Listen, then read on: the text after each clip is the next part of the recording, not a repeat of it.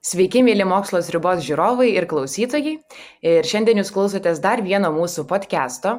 Ir norėčiau šiandien jūs pakviesti paklausyti pokalbio tokia tema, kuri galbūt, iš pirmo žvilgsnio galbūt nėra labai mokslinė tema, bet iš tikrųjų yra. Tai apie alkoholį ir jo vartojimą, ir jo kontrolę ir reguliavimą. Ir apie visą tai kviečiu jūs pašnekėti iš mokslinės pusės. Ir kodėl man asmeniškai šita tema yra aktuali ir įdomi, nes susipažinimas su vienu žmogumi privertė gan stipriai pakeisti mano nuomonę. Nes aš buvau viena iš tų, kuri truputėlį pyko dėl taisyklių, kurios, jeigu gerai neklystu, buvo įvestos 2018 metais, kad negalima nusipirkti alkoholio parduotuvėse po 8 valandos, o sekmadieniais po 3. Ir aš galvoju, kokia nesąmonė, jau tikrai, jau visiškas absurdas. Ir labai daug tarsi mano draugų tarpe ir išsilavinusių daug žmonių taip pat pritarė ir sakė, kad šitas įstatymas yra tikrai kvailas ir bukas ir kad jis turbūt tikrai nesprendžia jokių problemų ir kad juk yra kitokių būdų, o čia maždaug paima tautą kaip traktuoja, kad yra kažkokie kvaili žmonės ir įveda tokį štai kvailą įstatymą. Ir aš buvau šalininkė visos šitos nuomonės, kol nesusipažinau su vienu žmogumi, kuris yra mokslininkas ir iš tikrųjų tyria šią temą ir problemą ir turi ne tai, kad mitus arba nuomonės, bet konkrečius faktus apie tai, ką šie įstatymai keičia Lietuvoje. Ir tai iš tikrųjų labai stipriai pakeitė mano nuomonę ir dabar šiandien aš esu šalininkė šitų įstatymų. Todėl jeigu jums šita tema, žiūrovai, klausytojai, yra įdomi ir aktuali, tai kviečiu likti ir pasiklausyti pokalbio. Ir pristatau jums šios dienos pašnekovą, sveikatos tyrimų instituto vadovą ir vyresnį mokslo darbuotoją daktarą Mindaugą Štelemėką. Sveiki. Sveiki. Tai manau, kad iš tikrųjų šio podkasto pagrindinė tema ir idėja ir bus ta, kad mes norime jums pristatyti kartu su daktaru Mindaugu kuo daugiau faktų, kad galėtume sugriauti tuos mitus ir iš tikrųjų tai ir yra, ką daro mokslas, ar ne? Mokslas mums pateikia faktus, o mes galime spręsti pagal save. Tai turbūt ir pradėsiu nuo pačio pirmojo klausimo. Tai kaip alkoholio vartojimas yra susijęs apskritai Lietuvoje ir šiaip bendrai pasaulyje su mirčių ar nenusikaltimų, sužalojimų skaičiumi, nes aš atradau po pokalbio su jumis, kad yra gan stipriai susijęs, ar ne? Ir galbūt dar kitas klausimas, kaip mokslas ir mokslininkai apskritai tyria šituos dėsningumus. Taip, tai alkoholinių gėrimų vartojimas ne vienus metus jau yra tyrinėjamas ir dar ilgiau, turbūt 1000 metų skaičiuojama, kiek žmonės vartoja įvairų alkoholį. Ir tų žinių yra visokių ir ypatingai paskutiniais dešimtmečiais labai smarkiai stiprėja ta mokslinių įrodymų bazė, nagrinėjanti sąsajas tarp alkoholio ir įvairių neigiamų pasekmių. Jeigu žiūrėti iš sveikatos ekonomikos pusės ar tiesiog iš klasikinės ekonomikos pusės, yra tokie reiškiniai kaip teigiami arba neigiami eksternalitetai. Kitaip tariant, už dviejų veikėjų, pirkėjo ir pardavėjo sandėrio, jeigu yra kažkokių papildomų pasekmių trečiai šaliai, tai vadinamas eksternalitetu. Ir tie eksternalitetai, išoriniai poveikiai, gali būti teigiami ar neigiami. Dabar mes pandemijos laikotarpiu labai daug diskutuojam apie skiepus, tai iš esmės tas populiacinis imunitetas, kurio siekiame, yra klasikinis teigiamas eksternalitetas. Kalbant apie alkoholinius gėrimus, mes turim klasikinį neigiamą eksternalitetą. Tai yra, kuomet išgėrė žmogus, sukelia tam tikrą žalą aplinkiniams. Ar sugadina turtą viešąjį, ar padaro avariją, ar kažką užpuola, sumuša, nes alkoholis yra siejamas su padidėjusia agresija ir tada jau užsiveda visa grandinė įvairių neigiamų pasekmių. Tai yra visų pirma, su agresija susiję nusikaltimai auga, jeigu žmonės išgeria ar sakykime, pasigeria. Taip pat įvairios neigiamos socialinės pasekmės kyla dėl ilgalaikio alkoholio vartojimo, tai čia jau yra labai labai skaudi tema ir su šeimom susiję klausimai ir paskui vaikai patenka į tam tikras valstybinės institucijas ir panašiai. Taip pat yra neigiamos pasekmės ir pačiam geriančiajam. Tai yra, jis gali net ir vieną kartą išgėręs paslysti, pargriūti arba žiemą užmigti sušalti, arba išgėręs namuose užsirūkyti ir kyla gaisrai.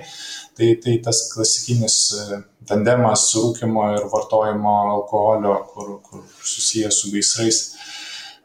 Tada pačios, sakykime, lėtinės lygos įvairios vystosi, tai absoliuti klasika yra kepenų lygos, bet taip pat yra apsinuodijimai, yra tos vadinamos pilnai tik alkoholio vartojimo sąlygojamos lygos, mano jau paminėtos šitos dvi, taip pat alkoholinės psichozės, alkoholinės kardiomiopatijos ir panašiai. Ir tada galim toliau plėstis į iš dalies alkoholio vartojimo sąlygojimas mirtis. Tai yra, kur alkoholinių gėrimų vartojimas priklausomai nuo kiekio didina riziką tų lygų išsivystymui. Tai yra širdies ir kraujagyslių lygos, onkologinės lygos, virškinimo sistemos lygos. Ir taip toliau ir panašiai. Iš viso, priklausomai kaip mes sugrupuosim tas ligas, kalbama, kad yra 50 įvairių grupių ar daugiau kaip 200 įvairių ligų, kurių riziką didina alkoholinių gėrimų vartojimas.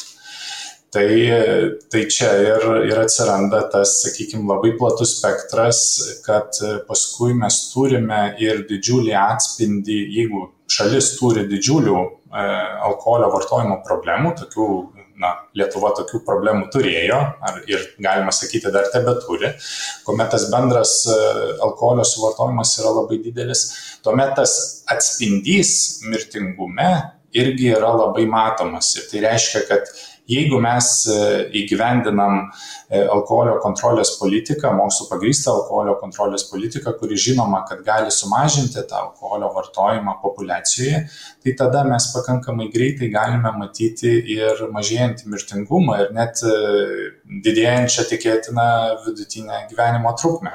Tai čia yra vienas iš turbūt unikaliausių alkoholio kaip sveikatos rizikos veiksnio fenomenų, kad jau praktiškai sekančiais mėnesiais ar sekančiais metais mes galime matyti tam tikrus pokyčius dalyje sveikatos rodiklių. Aišku, su onkologiniam ligom reikia ne vienų metų, kad tas efektas išryškėtų, bet su širdies kraujagyslių ligom, mirtingumais, apsinuodijimais, netgi turbūt keista būtų girdėti, bet ir mirtimis nuo alkoholinės kepenų ligos, yra matomas pakankamai greitai.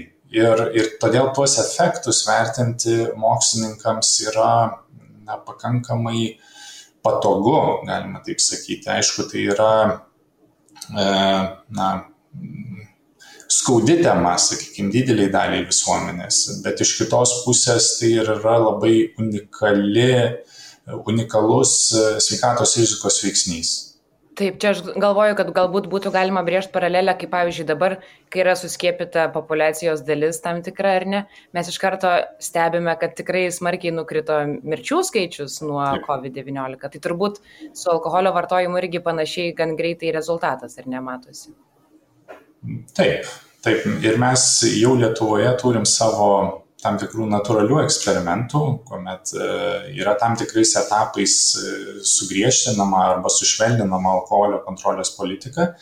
Ir Lietuva turi tam tikrą įdomią tendenciją, tokie kalneliai, tai situacija blogėja, tai situacija gerėja, neliekant politinės valios, sakykime, išlaikyti alkoholio kontrolės politika, ta situacija prastėja, atsiradus politinės valios ir sugriežtinant alkoholio kontrolės politiką, ta situacija gerėja.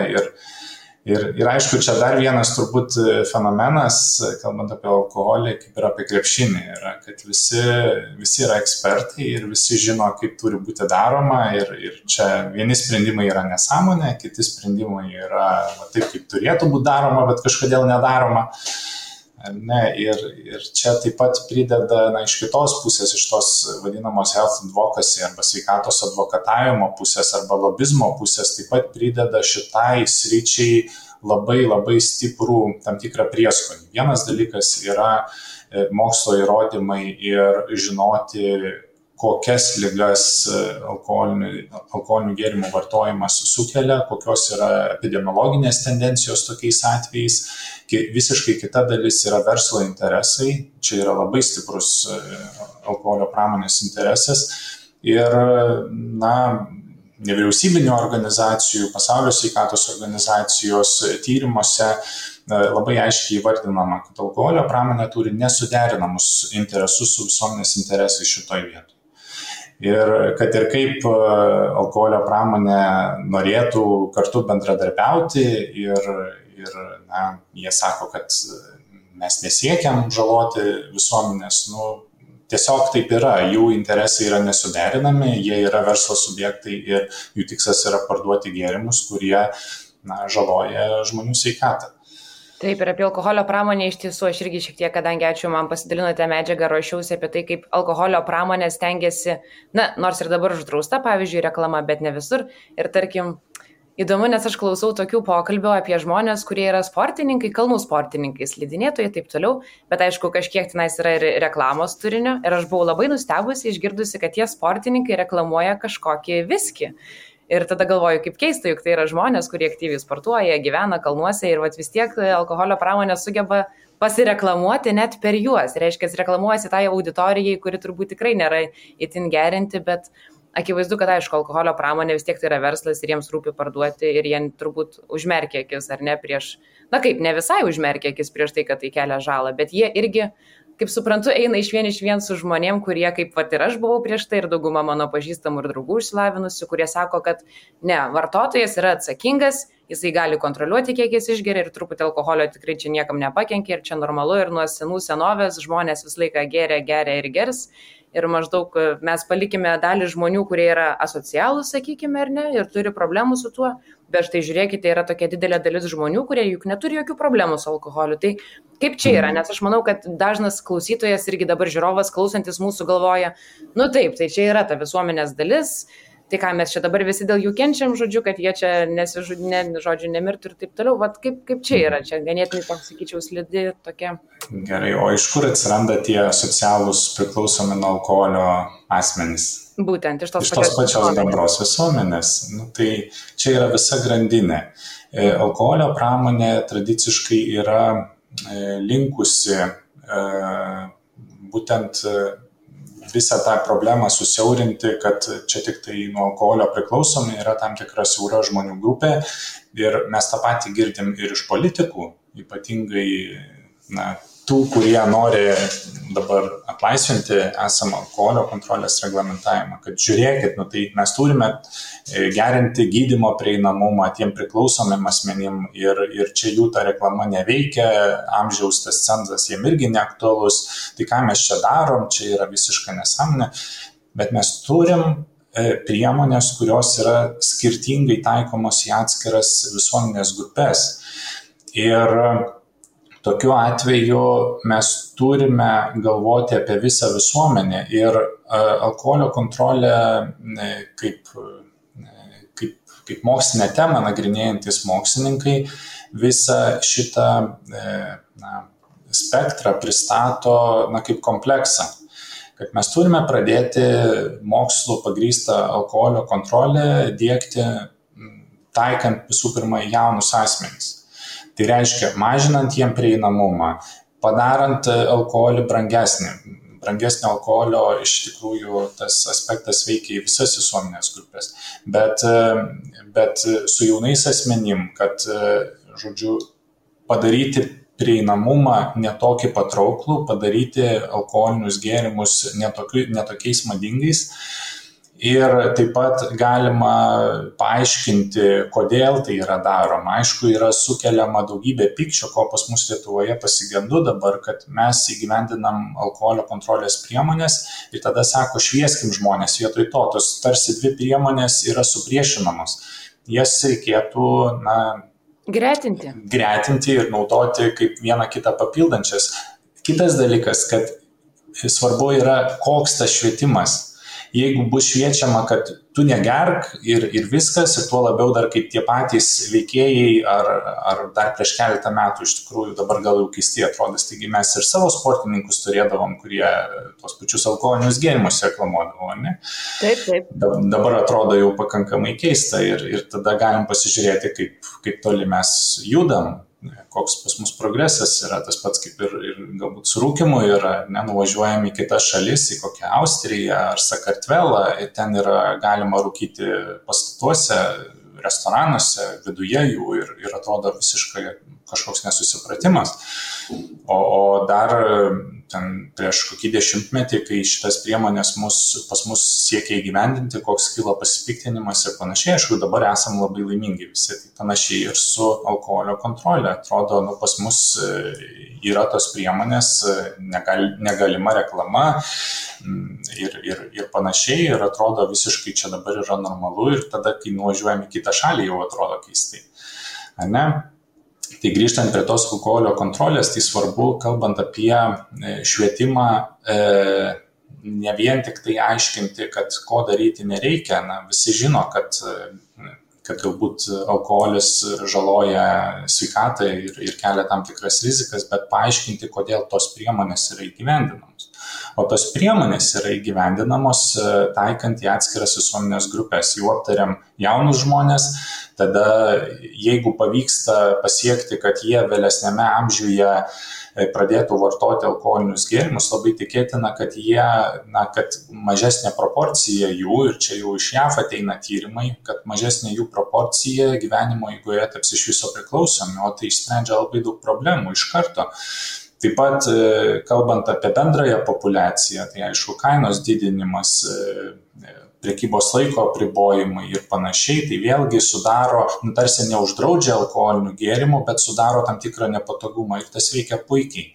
Ir tada mažėja alkoholinių gėrimų suvartojimas. Visi mokslininkai, tyrinėjantys šitą lauką, puikiai supranta, kad tos ne grandioziniai draudimai kažkokie tai, o tam tikri riboti, apsunkinantys tą nusipirkimą sprendimai veikia puikiausiai ir tada po truputėlį tas alkoholio vartojimas mažėja ir Lietuva eina puikiu keliu, tik tai tiek, kad natūraliai vėlgi čia tas šone stovintis laukas susijęs su alkoholio lobizmu ir ta viešąja diskusija nuolatos iškyla ir visą laiką reikia žiūrėti, kad nebūtų atlaisvinami tie ribojimai. Lietuvoje situacija iš tikrųjų yra pagerėjusi ir dabar tarsi bandoma sakyti, dabar viską susitvarkėm, dabar vėl galima atsipalaiduoti. Negalim atsipalaiduoti. Taip, dėl to ir susitvarkėm, kad šiek tiek pasikeitė įstatymai, tai kam eiti atgal.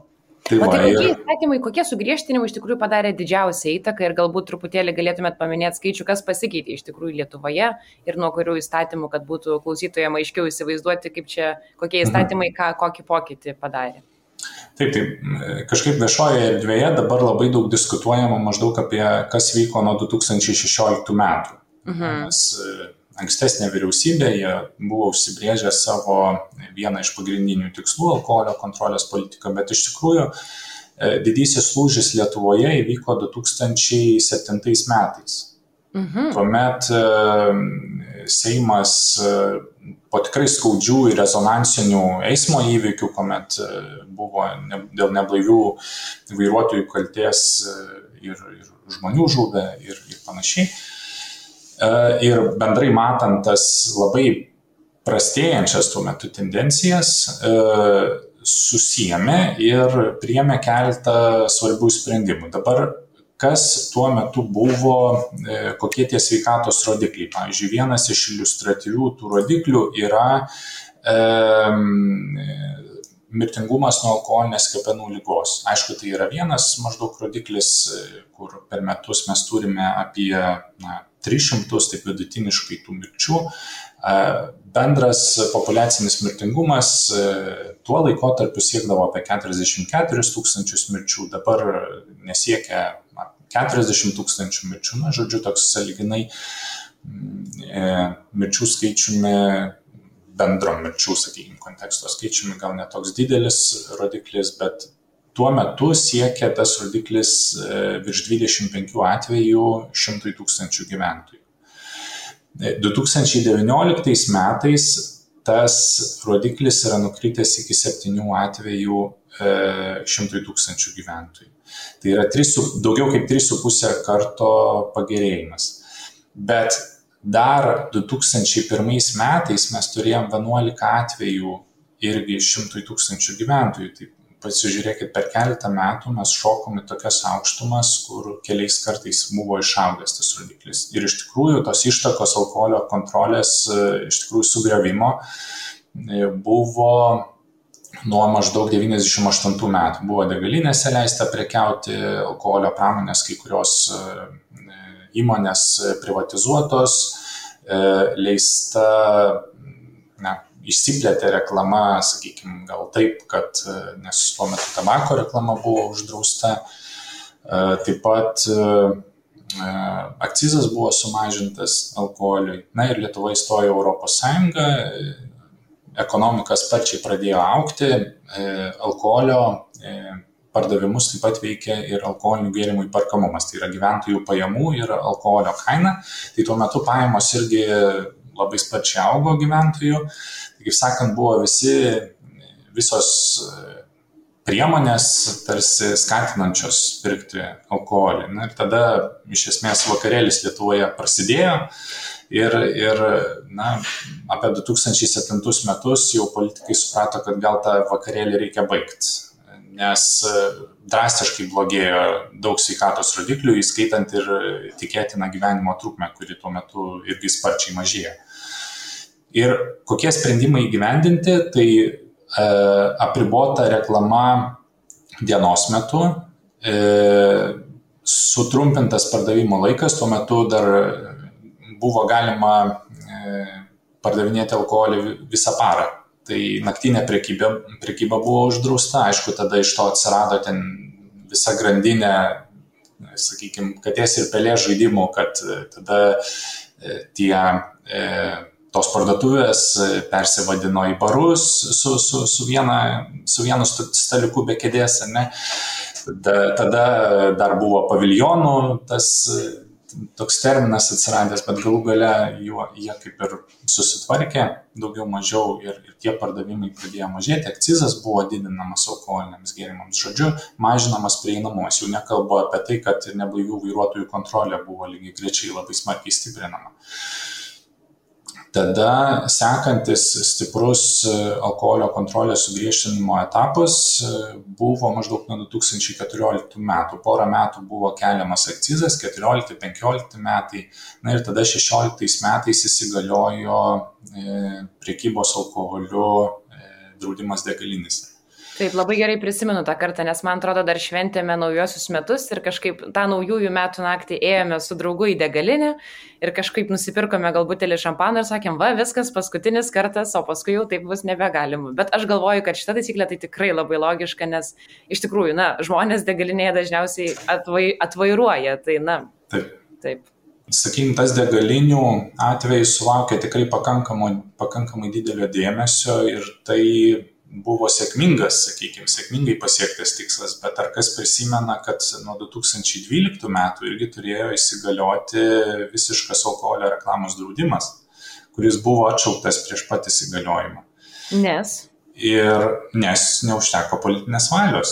Ir 2011 metais buvo iš tikrųjų tarp nevyriausybinių organizacijų ir, sakykime, lobistų labai intensyvi kova ir viešojoje diskusijoje vyko tam tikros pakankamai didelės diskusijos dėl to, ar išsaugoti tą alkoholio reklamą, bet tuo metu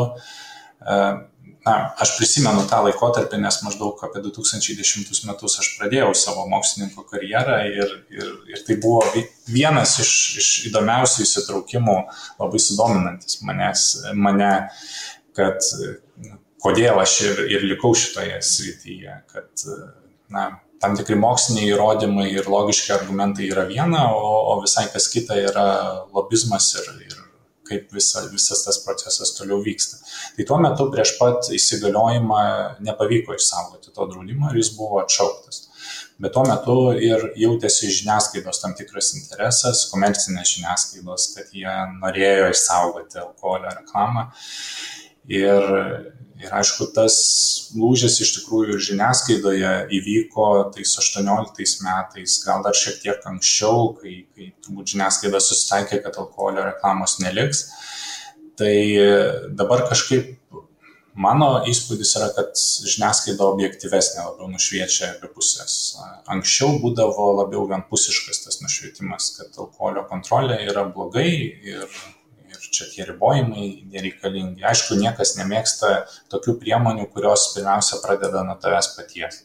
Na taip. Bet daug tų priemonių ir paliečia visą visuomenę, todėl jos ir veikia. Taip, ir labai įdomu dar pašnekėti irgi prieš tai, dar kai buvau, supratau tokį dalyką, kad mes dažnai žiūrime gana siaurai iš tikrųjų, nes vis dėlto Lietuva kaip visuomenė veikia kaip vienas kūnas ir tu vienas asmeniškai galbūt negeri, ar galbūt ten išgeri, nežinau, vieną alaus per savaitę ir nematai tame bėdos ir štai tau šį sekmadienį galbūt 5 valandą reikia nusipirkti ir nerasi, bet tu gyveni ne vienas visuomenėje, tu gyveni kaip visuomenės bendro viso ūkio dalis tik tai ir tavo irgi gerovė priklauso nuo visų kitų žmonių gerovės, tai reikėtų truputėlį ne taip egoistiškai galbūt žiūrėti tuos įstatymus ar ne, ir jeigu bendra šalies situacija gerėja, tai bent jau man asmeniškai ir pakeitė nuomonę, kad na, tai tuomet verta, ta prasme, kodėlgi ne. Ir čia turbūt yra pagrindinė žinutė, kurią galima pasiųsti Facebooko burbulams, kad vis tik reikia žiūrėti į tą bendrą visuomenės gerovę. Aš suprantu, kad dalis tų žmonių, didelė dalis visuomenės neturi jokių problemų, jiem neaktualu tas pardavimo laikas alkoholio ir natūraliai galbūt kyla pyktis, kuomet tą vieną kartą sugalvoji nusipirkti ir pasirodo pavėluoji. Taip. Bet tai yra daroma dėl visos visuomenės gerovės ir tie sprendimai tikrai veikia. Ir mes turime tikrai gerėjančią situaciją, vidutinė tikėtina gyvenimo trukmė Lietuvoje nuo 2007 metų išaugo 7 metais vyrų tarpe. Oho, 2 metais šoktelėjo vien nuo 16 metų, tarp 16-19 metų. Aišku, 20 metai yra kitokių problemų metai, ten net sunku vertinti alkoholio kontekste tuos metus, bet tie metai nuo maždaug 16 metų iki 19 davė puikų natūralų eksperimentą mokslininkams įrodyti, kad net ir gerai, stabiliai kylančioje situacijoje alkoholio kontrolė veikia. Nes iš tikrųjų drastiški pokyčiai vyko jau nuo 2007 metų. Ir per tuos 2 metus, 8, 9, 10, dar šiek tiek metai, ten kartais mažėjo mirtingumai siejami su alkoholio vartojimu, tiesiogiai su alkoholio vartojimu. Šiek tiek mažiau tas bendras alkoholio vartojimas pakrito, bet tos tendencijos buvo labai labai geros. Bet kokia problema mums kaip mokslininkams tuo metu yra, nes buvo ekonominė krizė. 2008 metais, ten pabaigoje tų metų prasidėjo pasaulinė ekonominė krizė, atkeliavo ir į Lietuvą. Ir kas tuo metu buvo, mažėjo atlyginimai ir tai iš kitos pusės spaudė pajamas gyventojų, tai reiškia dar labiau buvo spaudžiamas įperkamumas alkoholio. Akcizas didėjo, kaina didinantis ir dar spaudžiama kaina, tas įperkamumas dėl to, kad pajamos vartotojų mažėja. Ir aišku, tada atsiranda daugybė kitų problemų vertinant. Jeigu žmonės netenka darbo ir jie dėl to linksta daugiau vartoti alkoholinių gėrimų, Lietuvoje kaip ir ta teorija visos visuomenės lygių kaip ir nepasitvirtina. Vis tik mūsų duomenys rodo, kad žmonės dėl to, kad mažėjo pajamos ir sakykime, blogėjo alkoholinių gėrimų įperkamumas, dar visi kiti suvaržymai buvo įgyvendinami, kaip tik mažiau pradėjo vartoti. Tai ir ta situacija gerėjo ne vienus metus, ten nuo maždaug 2010 iki kažkur 14 metų buvo toks ramesnis periodas be kažkokių stiprių priemonių įgyvendinimo, bet vėlesniais metais vėl eilė stiprių priemonių mokslų pagristų dalis buvo įgyvendinta. Tai 16 metus jau aptarėm, 17 metai iš viso mums mokslininkams yra ypatingi, nes nuo kovo mėnesio 17 metais buvo padvigubintas akcizas, daugiau negu padvigubintas, ten po 112 maždaug procentų alui ir vynui pakelti akcizai ir dar 30% stipriesiems gėrimams. Tai ir ta priemonė vienintelė įgyvendinta tuo laikotarpiu. Tai iš tikrųjų mums kaip mokslininkams labai patogu vertinti tą vieną atskaitos tašką ir žiūrėti, koks yra tas greitas poveikis, tai yra metų eigoje ir panašiai, ir esam jau su kolegomis išspausdinę publikacijų, tai tas poveikis bendram mirtingumui buvo didžiulis. Kai kurie modeliai rodo, kad virš 1000 mirčių buvo išvengta vien per metus dėl akcizo to padidinimo. Kiti modeliai rodo, kad ten galbūt 100 ar keli šimtai mirčių buvo išvengta, bet visi modeliai rodo, kad tas efektas buvo milžiniškas. Tai yra, buvo daugybė mirčių išvengta ir tai yra nuostabus rezultatas. Tada 18 metai įsigalioja keletas kitų priemonių. Tai yra prekybos laiko dar sumažinimas, tai yra amžiaus pakelimas iki 20 metų, tai yra jauniems asmenims taikyti priemonė ir reklamos draudimą minėjau. Taip, reklamos draudimas jau. Reklamos draudimas, prekybos laiko suvaržymai ir amžiaus pakeitimas. Tai šitos priemonės tikrai ne vienareikšmiškai buvo vertinamos, bet jos taip pat turi labai solidų pagrindimą, kodėl tos priemonės yra įgyvendinamos. Tai, pavyzdžiui, sekmadieniais pardavimo laikas apribotas labiau dėl to, kad yra tyrimų rodančių, kad būtent pirmadieniais daugiau žmonių ateina dar, sakykime, neatsigavę po savaitgalio. Ir dėl to buvo siekiama padidinti tą laiko intervalą be alkoholio. Ir aišku, tais pačiais sekmadieniais juk vis tiek alkoholis yra parduodamas restoranuose, baruose ir panašiai. Tai yra tik tai mes kalbam apie mažmeninės prekybos vietas, apie parduotuves, kad negalime nusipirkti. Bet va vis tiek, kaip sakant, tą priemonę norima atšaukti. Mes iš tikrųjų mokslininkai neturėjom dar pakankamai laiko tiem efektam įvertinti visapusiškai, nes turime planų vertinti mirtingumą, sakykime, populiacinį mirtingumą savaitės eigoje ir panašiai, bet tiesiog dar tų efektų nespėjome vertinti, dabar tokius dėmesys buvo skirtas tam kitų rodiklių, sakykime, vertinimui. Tai šitoj vietoj dar tie tyrimai laukia, mes tikrai turim daug medžiagos savo tyrinėjimams. O kaip vyksta tokie tyrinėjimai? Iš tikrųjų, jūs kaip mokslininkai, kaip mokslininkas, kaip jūs atliekate šiuos tyrimus? Tai mes naudojame mirtingumo duomenų bazę, populiacinę mirtingumo duomenų bazę. Tai yra nacionaliniai duomenys, kuriuos mūsų universitetas gauna iš higienos instituto, kai kuriuos duomenys gaunam iš statistikos departamento. Ir tada yra įvairūs statistiniai metodai, kuriuos, sakykime, taikome naudodami įvairias statistinės programas, ar SPSS, ar R, ar dar kitos programos. Ir tada pagrindinis metodas šitų efektų vertinimui yra laiko eilučių analizės metodai, interrupted time series analizės. Ir tokiu atveju mes galime vertinti pokyčius tam tikro laiko momentu.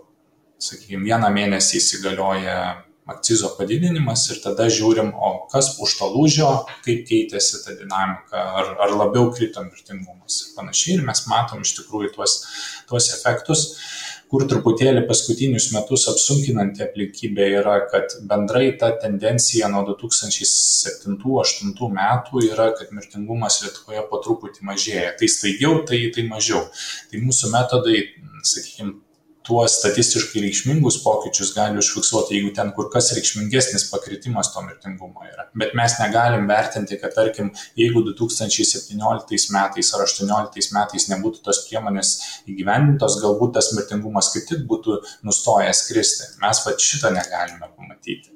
Ir aišku, tada ne visais atvejais galim parodyti tos statistiškai reikšmingus skirtumus. Bet net ir šitais atvejais mes dabar matom statistiškai reikšmingus tuos skirtumus, kad vis tik tos priemonės duoda efektą.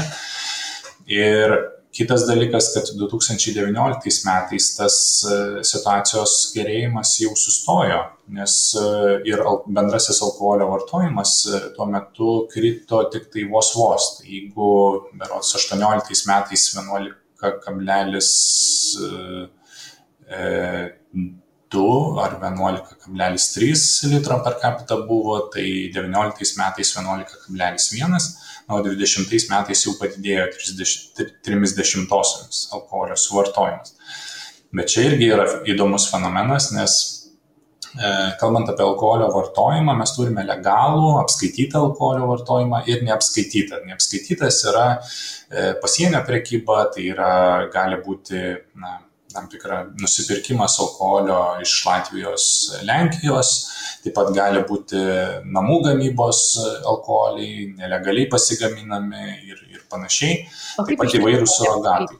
Atsiprašau, kaip ištirti tą neapskaitytą? Atrodo, turbūt nelabai yra iš vis priemonių ir būdų, ar ne? Ar yra tam tikri būdai yra.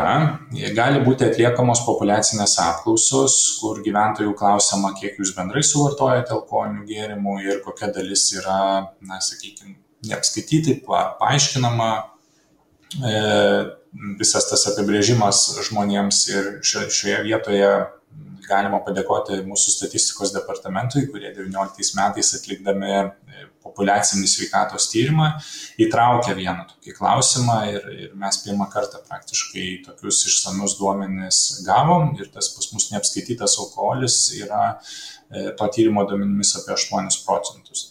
Aišku, visas apklausas reikia vertinti su tam tikru atsargiu žvilgsniu, nes ypatingai su alkoholiniais gėrimais, jeigu gyventojų klausiama, kiek jūs suvartojate alkoholinių gėrimų, tai tas bendras iš tokios apklausos apskaičiuotas suvartojamas alkoholis yra kur kas mažesnis kiekis negu, sakykime, pardavimų statistika. Žodžiu, žmonės linkę sumažinti truputį. Linkę sumažinti, kitas dalykas, kad jiems sunku atsiminti. Pagalvokit, jeigu geras vakarėlis, tai tikrai jau antros pusės ne visada suvesite, kiek tenai yra suvartota. Nesuskaičiuosi. Taip, kita dalis žmonių sąmoningai sumažina savo vartojimą, nes ypatingai tas sumažinimo efektas ir nuoširdžių atsakymų, sakykime, dalis labai priklauso nuo to, kaip smarkiai visuomenėje yra stigmatizuojamas alkoholis. Lietuvoje pakankamai stigmatizuojamas ir dėl to mes turime tik tai pakankamai žemą tą bendrą suvartojimą. Tai įvairių apklausų duomenimis iki pusės ar 40% tik tai to alkoholio suvartojimo atspindi tos apklausos. Dėl to reikia labai atsargiai ir interpretuoti tuos rezultatus. Bet nepaisant to, apklausos vis tiek puikiai tinka nustatyti abstinentų dažnį visuomenėje. Tai yra vienintelis metodas, nes žmonių klausime vis tiek, ar jūs vartojate alkoholinius gėrimus, tai aišku gali būti įvairūs dažniai, bet taip pat ar nevartojate per paskutinius metus, ar iš viso niekada nevartojate. Tai yra tie vadinami lifetime abstainers, tai yra visą gyvenimą negeriantys žmonės arba tiesiog nevartojantis alkoholinių gėrimų per paskutinius metus. Tai vėlgi tos dvi populiacijos gali būti pakankamai skirtingos, nes jeigu į įvairių sveikatai rizikų vertinimus įtraukiami bus tie, kurie jau nevartoja alkoholinių gėrimų, jie gali būti gali turėti kur kas didesnių sveikatos bėdų negu tie dar vartojantys arba tie dažniausiai visą gyvenimą nevartojantys, tai jie irgi pasižymi sąlyginai geresnė ta sveikata, lyginant su daug geriančiais žmonėmis. Ir tada tos santykinės rizikos yra kitokios, sakykime, ir skiriasi viena nuo kitos. Taip. Na taip, aišku, metodai tokie aiškus ganėtinai. Nėra taip paprasta, bet būtent dėl to ir reikia mokytis ir tikrai ne vienus metus. Ir tiesiog dar ką aš noriu papildyti, kad norint susidaryti bendrą vaizdą, kokia situacija yra Lietuvoje, vieno metodo dažniausiai nepakanka. Pas mus dažnai yra mėgstama atliekama apklausa, tai čia dabar tokia pas mus situacija. Apklausa yra metodas turintis savų pliusų ir savų privalumų. Nacionaliniai, populiaciniai įvairūs mirtingumo duomenų bazių duomenys ar policijos statistika, tai yra kiti duomenys, kurie taip pat įneša didžiulę pridėtinę vertę. Ir mes turime vertinti tą bendrą visą kompleksą informacijos. ir tada galime susidaryti tą visą visumą, ar alkoholio kontrolė veikia, ar neveikia, ir dažnai viešoje erdvėje dabar tenka girdėti, kad tiesiog politikam vienam atrodo, kad veikia, kitam atrodo neveikia, o tų kažkokių faktų tai nelabai reikia. Tai labai keista, būtent dėl to aš ir noriu rašyti šitą podcastą, nes man atrodo, kad reikalingi yra faktai. Ir man labai keista, kad netgi tarp politikų iš tikrųjų, ir tarp, sakau, kaip minėjau, daugybės mano išsilavinus, irgi labai draugų, vyresnių, iš tikrųjų yra daug mitų. Ir taip pat jūs minėjote prieš pokalbį, kad irgi alkoholio pramonės skleidžia į visuomenės ir ne tik Lietuvoje, bet ir visame pasaulyje ganėtinai daug mitų. Kaip manote, kurie iš jų tokie pagrindiniai įsigalėję visuomenės žmonių galvose ir nelabai teisingi? Labai geras čia klausimas. Aš visų turbūt mitų neaptarsiu, bet kelis pagrindinius. Tai turbūt top vienas yra, kad nereikia tų draudimų, reikia šviesti žmonės. Žmonės patys protingi, jie pasirinks ir panašiai. Ir labai malonus mitas, labai glosto širdina, iš tikrųjų. Taip, ir tai yra labai mėgstamas iš oponentų pusės, kurie nenori tų draudimų, iš liberalių partijų, būtent šitas argumentas, kad pasitikėkime žmonėmis, pasitikėkime visuomenėje, tiesiog švieskime žmonės, leiskime jiems pasirinkti. Tik švietimas neveikia, tai yra nulinio efekto priemonė. Švietimas yra gerai, jeigu taikomas komplekse su kitomis priemonėmis. Pasaulio sveikatos organizacija ne vienus metus, gal sakykime ne vieną dešimtmetį, aiškiai įvardina ekonomiškai efektyviausias visuomeniai įgyvendinamas alkoholio kontrolės priemonės. Pirma yra kainos didinimas per akcizus, antra yra prieinamumo mažinimas, kaip pavyzdžiui pardavimo laiko ribojimai, pardavimo taškų skaičiaus mažinimas ir panašiai. Ir trečia priemonė yra pati naujausia, galima sakyti, patekusi į šitą grupę, tai yra alkoholio reklamos mažinimas arba alkoholio reklamos draudimas.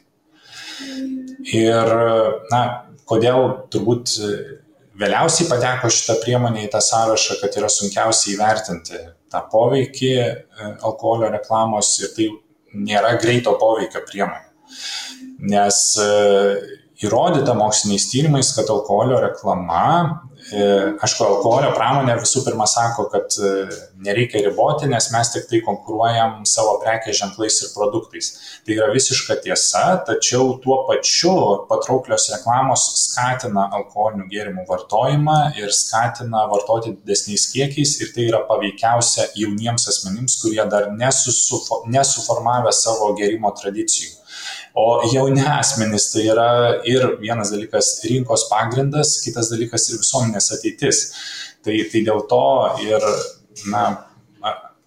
kaip ir nevyriausybininkas, kaip ir mokslininkas labai skeptiškai žiūriu į bet kokias iniciatyvas atlaisvinti alkoholio reklamos draudimą. Aš manau, kad tai, ką mes turime, yra labai gerai ir reikia būtinai išsaugoti esamą, sakykime, alkoholio reklamos draudimą.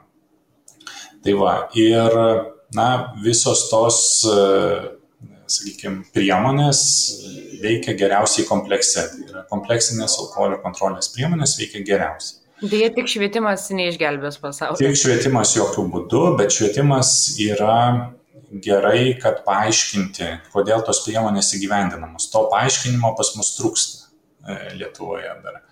Tai dabar kalbant apie kitus mitus, tai jau turbūt vieną aptariam, kad yra kovojama su alkoholizmu. Iš politikų labai dažnai tenka girdėti, kovojam su alkoholizmu. Ne, mes siekiame mažinti bendrą alkoholio suvartojimą šalyje. Dar vienas svarbus terminas matomas Pasaulio sveikatos organizacijos dokumentuose ar ES dokumentuose, kad reikia mažinti žalingą alkoholio vartojimą, harmful use of alcohol. Bet tai yra jau labiau politinio konsensuso terminas, nes šalis yra labai skirtingos. Yra pietų Europos šalis, kurios netgi vynui iš viso akcizų netaiko, tai jos labai priešinasi dažniausiai tiem sprendimam, kad mažinti tą alkoholio suvartojimą ir panašiai. Ir aišku, yra rytų Europos šalis, posovietinės šalis, tokios kaip Lietuva, kuriuose ta gėrimo tradicija yra daugiau susijusi su stiprių gėrimų vartojimu, didesniais kiekiais, žmonės gerdavo, kad pasigerti, ir tas yra labai labai nesveikas, daug žalos sveikatai turintis, sakykime, įprotis. Tai dėl to pas mus lengviau yra naudoti tos terminus, kad siekiame, ir mūsų alkoholio kontrolės įstatymo tikslas yra mažinti bendrą alkoholio suvartojimą. Tai čia irgi, sakykime, reikia atsirinkti tarp tų terminų ir tarp to ypatingai, sakykime, nesusisiaurinti į tą kovą su alkoholizmu. Mums reikia mažinti bendrą alkoholio vartojimą. Dar vienas mitas yra, čia turbūt Lietuvai tik tai specifinis, kad čia prieš kelis metus duomenys buvo PSO blogi pateikti ir dėl to Lietuva atsidūrė pirmoje vietoje pagal alkoholio suvartojimą ir panašiai. Tai visų pirma, statistika teikia šalis ir tikrai ne vienas žmogus ar koks mokslininkas tos duomenys tikrina ir žiūri. Tuo pačiu pati Pasaulio sveikatos organizacija irgi ten yra ne vienas mokslininkas, kuris tikrina ir duomenų kokybę ir tikrina, ar tai yra, sakykime, kokie neatitikimai ir panašiai tarp tų duomenų. Ir kitas dalykas, kad visada prieš skelbiant visi, sakykime, tokie duomenys yra vis tiek suderinami dar su šalimi, su kiekviena šalimi. Šalis turi patvirtinti, kad taip šitie duomenys yra. Kur problema Lietuvoje daugybę metų buvo, kad alkoholio suvartojimas Lietuvoje buvo skaičiuojamas tik tas apskaitytas. Tai yra skaičiuojamas nuo legalių pardavimų, nuo sumokėtų mokesčių, kiek kiekvienais metais to alkoholio buvo pateikta į rinką ir kiek jo buvo parduota. Mes nematydavom tos neapskaitytos dalies. Pasaulio sveikatos organizacija nuolat siekdavo, kad būtų ir neapskaityta dalis. Tai šitoje vietoje ir buvo atsiradęs nesusipratimas, nes Pasaulio sveikatos organizacija suskaičiuodavo tą neapskaitytą dalį už mus. Ir dėl to ten tas rodiklis būdavo didesnis negu pas mus. Kitas dalykas, čia turbūt akmenėlis ir PSO darža, kad savo ataskaitose natūraliai turbūt jie negali visų šaltinių ir visų metodikų kiekvienos šalies, kaip kas suskaičiuota, aprašyti. Dėl to yra pateikiami skaičiai, parašoma kokie tie skaičiai, bet detalių, sakykime, suskaičiavimo metodų yra nepateikiama. Tai tada, aišku, kai mes pamatome tarptautiniuose raportuose pakankamai aukštus savo šalies rodiklius, tai mums nepatinka. Ir aišku, ypatingas signalas yra, jeigu Lietuva ar kažkokia kita šalis atsiduria pirmoje vietoje pagal alkoholio suvartojimą. Tada yra kaip kažkoks raudonas skuduras politikams ir tada tie Pasaulio sveikatos organizacijos ekspertai, kaip teko iš tikrųjų kalbėti, kuomet į Lietuvą jie buvo atvažiavę 16 ar 17 metais, kuomet Lietuva atsidūrė pirmoje vietoje pagal alkoholio suvartojimą. Sako, mums tai yra eilinė kelionė, mes kiekvieną kartą paskelbę šitą savo ataskaitą, mes važiuojame į tą šalį, kuri atsiduria pirmoje vietoje, pasiaiškinti. Netgi šitaip. Ir ką jie aiškinasi, ką jie diskutuoja? Jie tiesiog paaiškina, kad kaip tas alkoholio suvartojimas yra suskaičiuojamas. Ir vėlgi esminis dalykas, kad neapskaityto alkoholio dalis Lietuvoje yra sąlyginai nedidelė. Mūsų skaičiavimai rodo, kad yra apie 8%, anksčiau dar tais metais berods apie 15% PSO mums priskirdavo, dabar jau irgi. Kitose šalyse didesnė, ta prasme, man įdomu, kuriuose šalyse didesnė. Gali būti didesnė. Yra, kur ir 30 ir 40% sudaro. Pavyzdžiui, vyną gaminančiose šalyse, pavyzdžiui, Moldovoje, yra tikrai labai didelė dalis alkoholio, kur žmonės tiesiog pasigamina patys. Ir čia yra dar turbūt iš to išplaukiantis dar vienas mitas, kad kuo didesnis akcizas, tuo didesnis šešėlis. Ne, yra šalių, tos pačios pietų Europos šalis, kurios netaiko akcizo vynui, bet neapskaitytas alkoholis namų gamybos sudaro tikrai didžiulę dalį. Ir akcizo didėjimas nebūtinai sietinas su sumažėjusiu, sakykime, su padidėjusiu šešėliu tam tikru. Tai va, ir turbūt Kiek tu mitų? Įdomu būtų, apie mitus tai, bet dar vienas turbūt įdomus dalykas yra, kad Lietuva nėra vienintelė šalis su įdomia statistika, įdomiom patirtim. Norėčiau paminėti Suomiją, kuri 2004 metais, besiruošdama tam didžiajam ES išsiplėtimui, kuomet ir Baltijos šalys, įskaitant Estiją, buvo priimtos į ES, jie tuo metu jau numatė, būtent Suomiai, kad didės žmonių skaičius, kurie iš Helsinkio plaukia į Taliną dėl alkoholio, nes Skandinavijos šalis tradiciškai pasižymi labai griežta alkoholio kontrolės politika. Ir tas iš tikrųjų taip ir buvo, bet jie patys, Suomiai, savo sumažino akcizus. Ir tuomet nuo 2004 iki maždaug 2007 metų pas juos pakankamai sparčiai didėjo mirtingumas susijęs su alkoholio vartojimu. Tada jie susizgrybo, suprato ir mokslininkai apskaičiavo, kokia yra problema, kokia įtaka tų sumažintų akcizų. Tada akcizai vėl buvo padidinti ir maždaug nuo 2008 metų vėl tas mirtingumas pas juos pradėjo mažėti. Kaip įdomu, čia labai geras pavyzdys. Iš tikrųjų atrodo, kad veikia ne tik, kad sugriežtinus krenta, bet atlaisvinus irgi blogėja situacija. Taip. Čia labai yra geras pavyzdys, ar ne? Turbūt absoliuti klasika iš natūralių alkoholio eksperimentų yra dar iš Antro pasaulinio karo, kuomet naciai įsiveržė į Prancūziją ir okupavo Paryžių. Ir maždaug 1942 metus jie įvedė vyno normavimą. Ir tuo metu paryžiečių sveikata labai pagerėjo. Tai yra būtent kepenų cirozių sumažėjo keliais kartais. Tai berods buvo nuo 35 atvejų 100 000 41 metais, krito iki maždaug 6 atvejų 45 metais. Ir paskui per keletą tolesnių metų tie mirtingumo rodikliai vėl atsistatė. Iki maždaug 52 metų tie mirtingumo rodikliai vėl pasiekė tokį patį lygį. Tai čia irgi įdomus fenomenas, aišku, jis tarp mokslininkų daug diskutuojama apie jį, kad vis tiek daug paryžiečių tiesiog emigravo ir panašiai, bet buvo ir tas normavimas toksai įvestas. Tai vienas iš klasikinių natūralių eksperimentų būtent yra laikomas Paryžiaus vyno normavimas, tai vadinamas. Tai va. Įdomu, tai.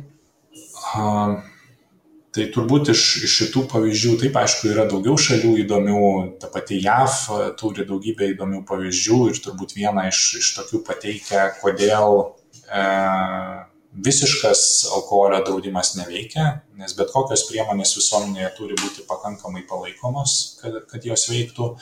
Kuomet buvo prohibicija Amerikoje 20 amžiaus pradžioje, tai nebuvo ta priemonė palaikoma. Ir tada mes praktiškai kaip išraiška iš to turim daug gerų filmų apie mafiją. Ne? Taip, o kaip yra su Arabijos šalim? Daugumoje Arabijos šalių juk irgi yra uždraustas visiškai alkoholis. Tai žiūrint į bendrą statistiką, aišku, yra tie bendri statistikos rodikliai labai nedideli, tas bendras suvartojimas yra labai nedidelis, bet aišku, Arabijos šalyse yra tam tikros išimtis ar atkeliaujantiem, ar jiem patiem ir panašiai. Bet oficialiai tokių didelių problemų kaip, sakykime, Europos šalis ar vakarų pasaulio šalis, tos šalis neturi. Bet turbūt kultūra yra gana skirtinga ir taikyti metodą, kuris yra taikomas tenais, tas šalyse jis turbūt veikia puikiai, bet mūsų vakarų pasaulyje turbūt absoliučiai būtų, kaip sakėte, JAV pavyzdys rodo, kad visiškai neveikia. Yra dar vienas labai svarbus dalykas, būtent demokratinė Lietuvos santvarka apeliuoja į tai, kad bet kokie ar suvaržymai, ar atlaisvinimai alkoholio kontrolėje mes turime praeiti tam tikras diskusijų etapą, mes diskutuojame, mes kalbamės apie tai ir panašiai. Ir būtent dėl ko Lietuvos pavyzdys yra labai įdomus vakarų Europos šalim. Mes turime ir projektą finansuojama JAV lėšomis, kad mes esam aukštų pajamų ES šalis įgyvendinusi pakankamai stiprią alkoholio kontrolę kaip atsaką į tikrai didelės alkoholio vartojimo problemas. ir tą situaciją sugebėjome suvaldyti. Ir iš tikrųjų man labai malonu, kai ir į tarptautinės konferencijas nuvažiuojame ir su tarptautiniais mokslininkais bendraujame, pristatyti Lietuvos pavyzdį šiuo metu kaip gerąją praktiką. Jeigu alkoholio kontrolės politika būtų liberalizuojama, yra grėsmės, kad situacija gali pradėti blogėti. Bet mums kaip mokslininkam, tai mes vėl tą galėsime parodyti ir tas natūralus eksperimentas tęsiasi. Kur yra problema, kad jeigu situacija pradės blogėti, tai nebebus Lietuvos sėkmės pavyzdys. Tai Lietuva vėl atsipalaiduos ir mes bloginsime savo visuomenės rodiklius. O vėlgi, jeigu alkoholis sugeba veikti ir bendrą tikėtiną gyventojų gyvenimo trukmę, tai yra pagrindinis numeris 1 sveikatos rodiklis bet kurioje šalyje. Ir jeigu mes vėl tą rodiklį pradėsime bloginti, o tas rodiklis ir taip yra vienas žemiausių dar Europos Sąjungoje, tai čia yra labai liūdna dėl to. Ir ką jūs pristatote, kaip sakote, Lietuva yra sėkmės pavyzdys, ar ne? Tai kas yra tie pagrindiniai dalykai, dėl ko mes džiaugiamės? Ir kitas klausimas šalia to einantis yra, kodėl atrodo medijos apie tai tyli, nes tai yra iš tikrųjų džiugus faktas, kad net atrodo, ar ne kitos šalys vakarų Europos, vakarų pasaulio imtų iš mūsų pavyzdį, bet kažkaip atrodo daug kas apie tai tikrai nežino. Taip, tai Lietuva yra įdomus pavyzdys ir sėkmės pavyzdys dėl nuo 2007 metų įgyvendinamos alkoholio kontrolės politikos ir ypatingai nuo 2016 metų, kuomet tiek degalinėse buvo uždrausta prekyba, tiek akcizas labai smarkiai pakeltas, tiek ir visos kitos priemonės įgyvendintos, įskaitant alkoholio reklamos draudimą. Tai Lietuva yra kaip pavyzdys rodomas dėl to, kad nėra daug šalių Europoje, kurios turi visiškai uždraustą reklamą. Tai vienas dalykas. Kitas dalykas, kad taip drastiškai pakelti akcizą, padvigubinti irgi labai nedaug šalių ryštasi, o pas mus užteko politinės valios ir tai yra būtent unikalu vertinant tuos poveikius sveikatai. Tai mokslininkų tarptautinė bendruomenė labai domisi dėl to Lietuvą ir tas Lietuvos pavyzdys yra visada labai ir cituojamas ir laukiamas. Ir, iš tikrųjų, ir nevyriausybinių organizacijų, europinių nevyriausybinių organizacijų tarpe mes esam žinomas kaip geras pavyzdys ir iš tikrųjų mums dėl to labai malonu. O dėl ko pati žiniasklaida tą mūsų pavyzdį, sakykime, taip sumenkina, mes bendrai lietuviai ir esame linkę tokie susikuklinti, susimenkinti, kad čia pas mus tik tai blogiausia viskas. Kitas dalykas, kad klasikinis alkoholio pramonės lobizmo, sakykime, atsakas kiekvienoje šalyje yra pasakyti, kad niekur taip griežtai nėra, tik tai čia pas mus. Ir kiekvienoje šalyje tas pats argumentas naudojamas. Kad čia pas mus alkoholis brangiausias, kad neapskaitytas alkoholis didžiausias, kad tie draudimai drakoniški ir taip toliau ir panašiai. Tiesa, aš irgi galvojau, prisimenu, kaip sakėt, Skandinavijos šalyse gan griežtai viskas yra ir tikrai, pavyzdžiui, tenais Švedijoje, kiek žinau, yra pardavinėjama tik tai specializuotose parduotuvėse alkoholis stipresnis negu, man atrodo, 3 ar 4 laipsnių, ar ne kažkas tokio. Suomijoje taip pat, kiek prisimenu. Ir galvoju, labai įdomu, tai jeigu tau reikia, taip, iš tikrųjų turbūt geras įstatymas ir veikia, ar ne? Ir galvoju irgi, ką Lietuva toliau ruošiasi daryti. Ar įmanoma, kad pereitų prie tokių dalykų ateityje, ar vis dėlto ne? Arba nežinau, kaip jūs manote, kokie metodai dar galėtų būti ateityje įgyvendinami, kad ir toliau ta situacija gerėtų ir duotų geriausią efektą? Aš labai norėčiau, kad mes išlaikytumėm esamą reglamentavimą, tai kas yra dabar ir nepablogintumėm tos situacijos. O kalbant apie, sakykime, valstybės pardavimo monopolį, mes jo turėti negalėtumėm, nes Lietuva stodama į Europos Sąjungą neišsiderėjo tokių išimčių.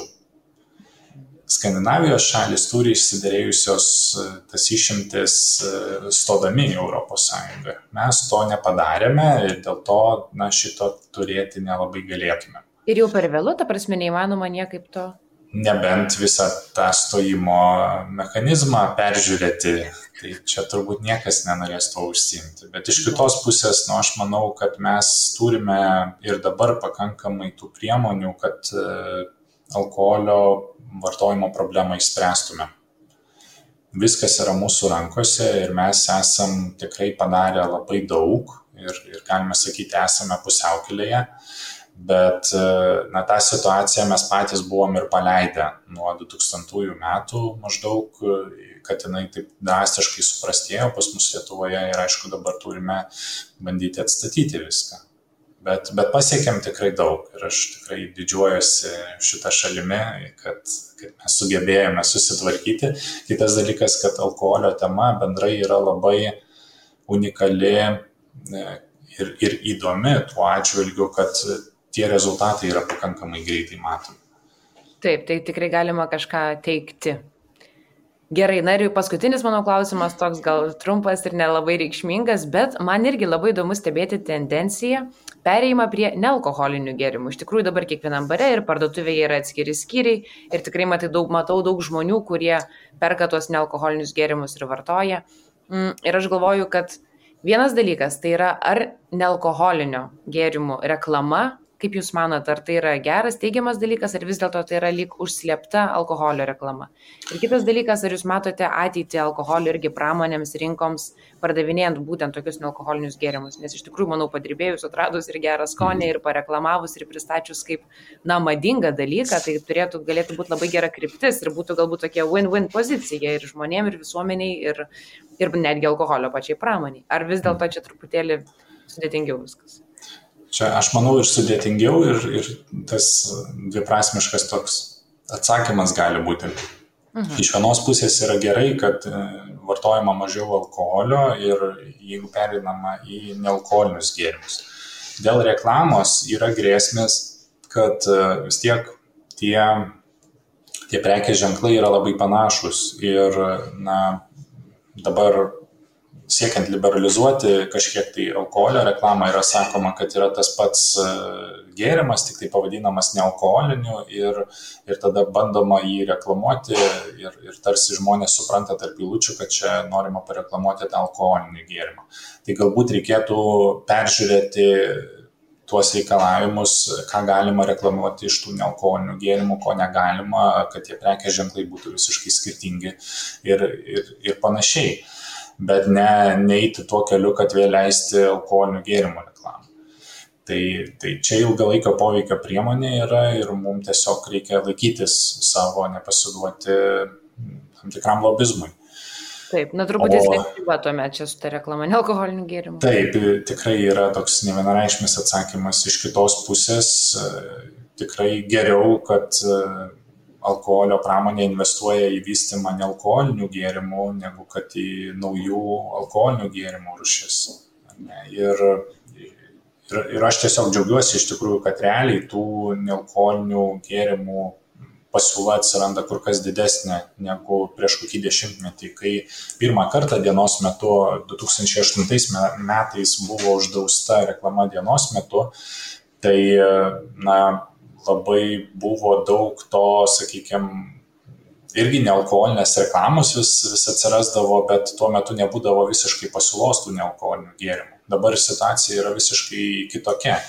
Aišku, tie gėrimai vis tiek turi pakankamai daug cukraus ir tada cukrus jau yra visiškai turbūt kita tema, bet visuomenės sveikatoje ta fiskalinės politikos priemonė, kuri skirta mažinti arba didinti tam tikrų produktų vartojimą, kaip pavyzdžiui, daugiau reikia skatinti, kad žmonės vartotų daržovių, bet mažiau cukraus. Tai akcizas yra tam gera priemonė. Ir jeigu atsirastų politinės valios padaryti bent nedidelį akcizą cukrui, tai būtų tam tikras iš visuomenės sveikatos pusės pozityvus žingsnis. Tikrai taip. Na gerai, ačiū Jums labai už pokalbį, tikiuosi, kad klausytojams ir žiūrovams irgi buvo įdomu ir sužinojo kažką naujo ir galbūt pakeitė savo nuomonę, arba bent jau dabar žino faktus, kas yra visada labai naudinga. Toks tikslas, kiekvienas gali apsispręsti pats. Taip, kiekvienas gali apsispręsti. Tai labai ačiū ir kviečiu taip pat klausytojus, žiūrovus pasidalinti savo mintimis šią temą, galbūt komentaruose po mūsų nuorodą. Labai mums įdomu, ką jūs galvojate. Ir labai ačiū, kad žiūrite, kad klausote. Taip pat kviečiu mus paremti Patreon platformoje, nes mums svarbi jūsų parama ir tuomet galėsime sukurti ir daugiau laidų. O su daktaru Mindaugu Štelemėku atsisveikinu. Labai jums ačiū, kad pasikalbėjome. Buvo tikrai įdomu ir manau labai naudinga. Labai ačiū, kad kviečiat. Gerai, viso. Viso.